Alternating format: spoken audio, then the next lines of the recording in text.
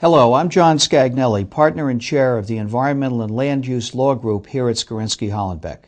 I am here to explain to you the new NJDEP LSRP program requirements as they apply to municipalities and government entities.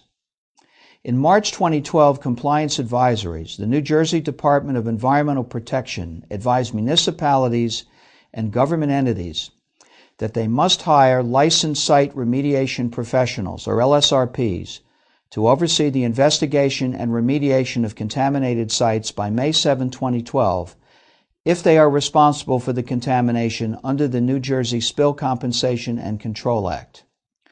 NJDEP advised that responsible municipalities and government entities must comply with mandatory deadlines for contaminated sites. The first mandatory deadline was March 1, 2012, and required the submittal of initial receptor evaluations for all contaminated sites. Under certain circumstances, the following additional reports had to be submitted to NJDEP by March 1, 2012.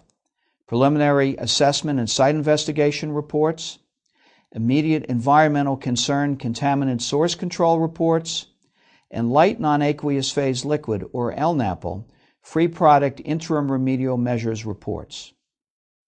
Responsible municipalities and government entities that fail to comply with the mandatory deadlines are subject to direct NJDEP oversight of the contaminated site, are required to establish a remediation trust fund for the site, and NJDEP will make all remediation decisions for the site and pay the cleanup contractors using the remediation trust funds. NJDEP has advised that even where municipalities and government entities are not responsible for the contaminated sites, they should complete the initial receptor evaluations to identify any human or ecological receptors.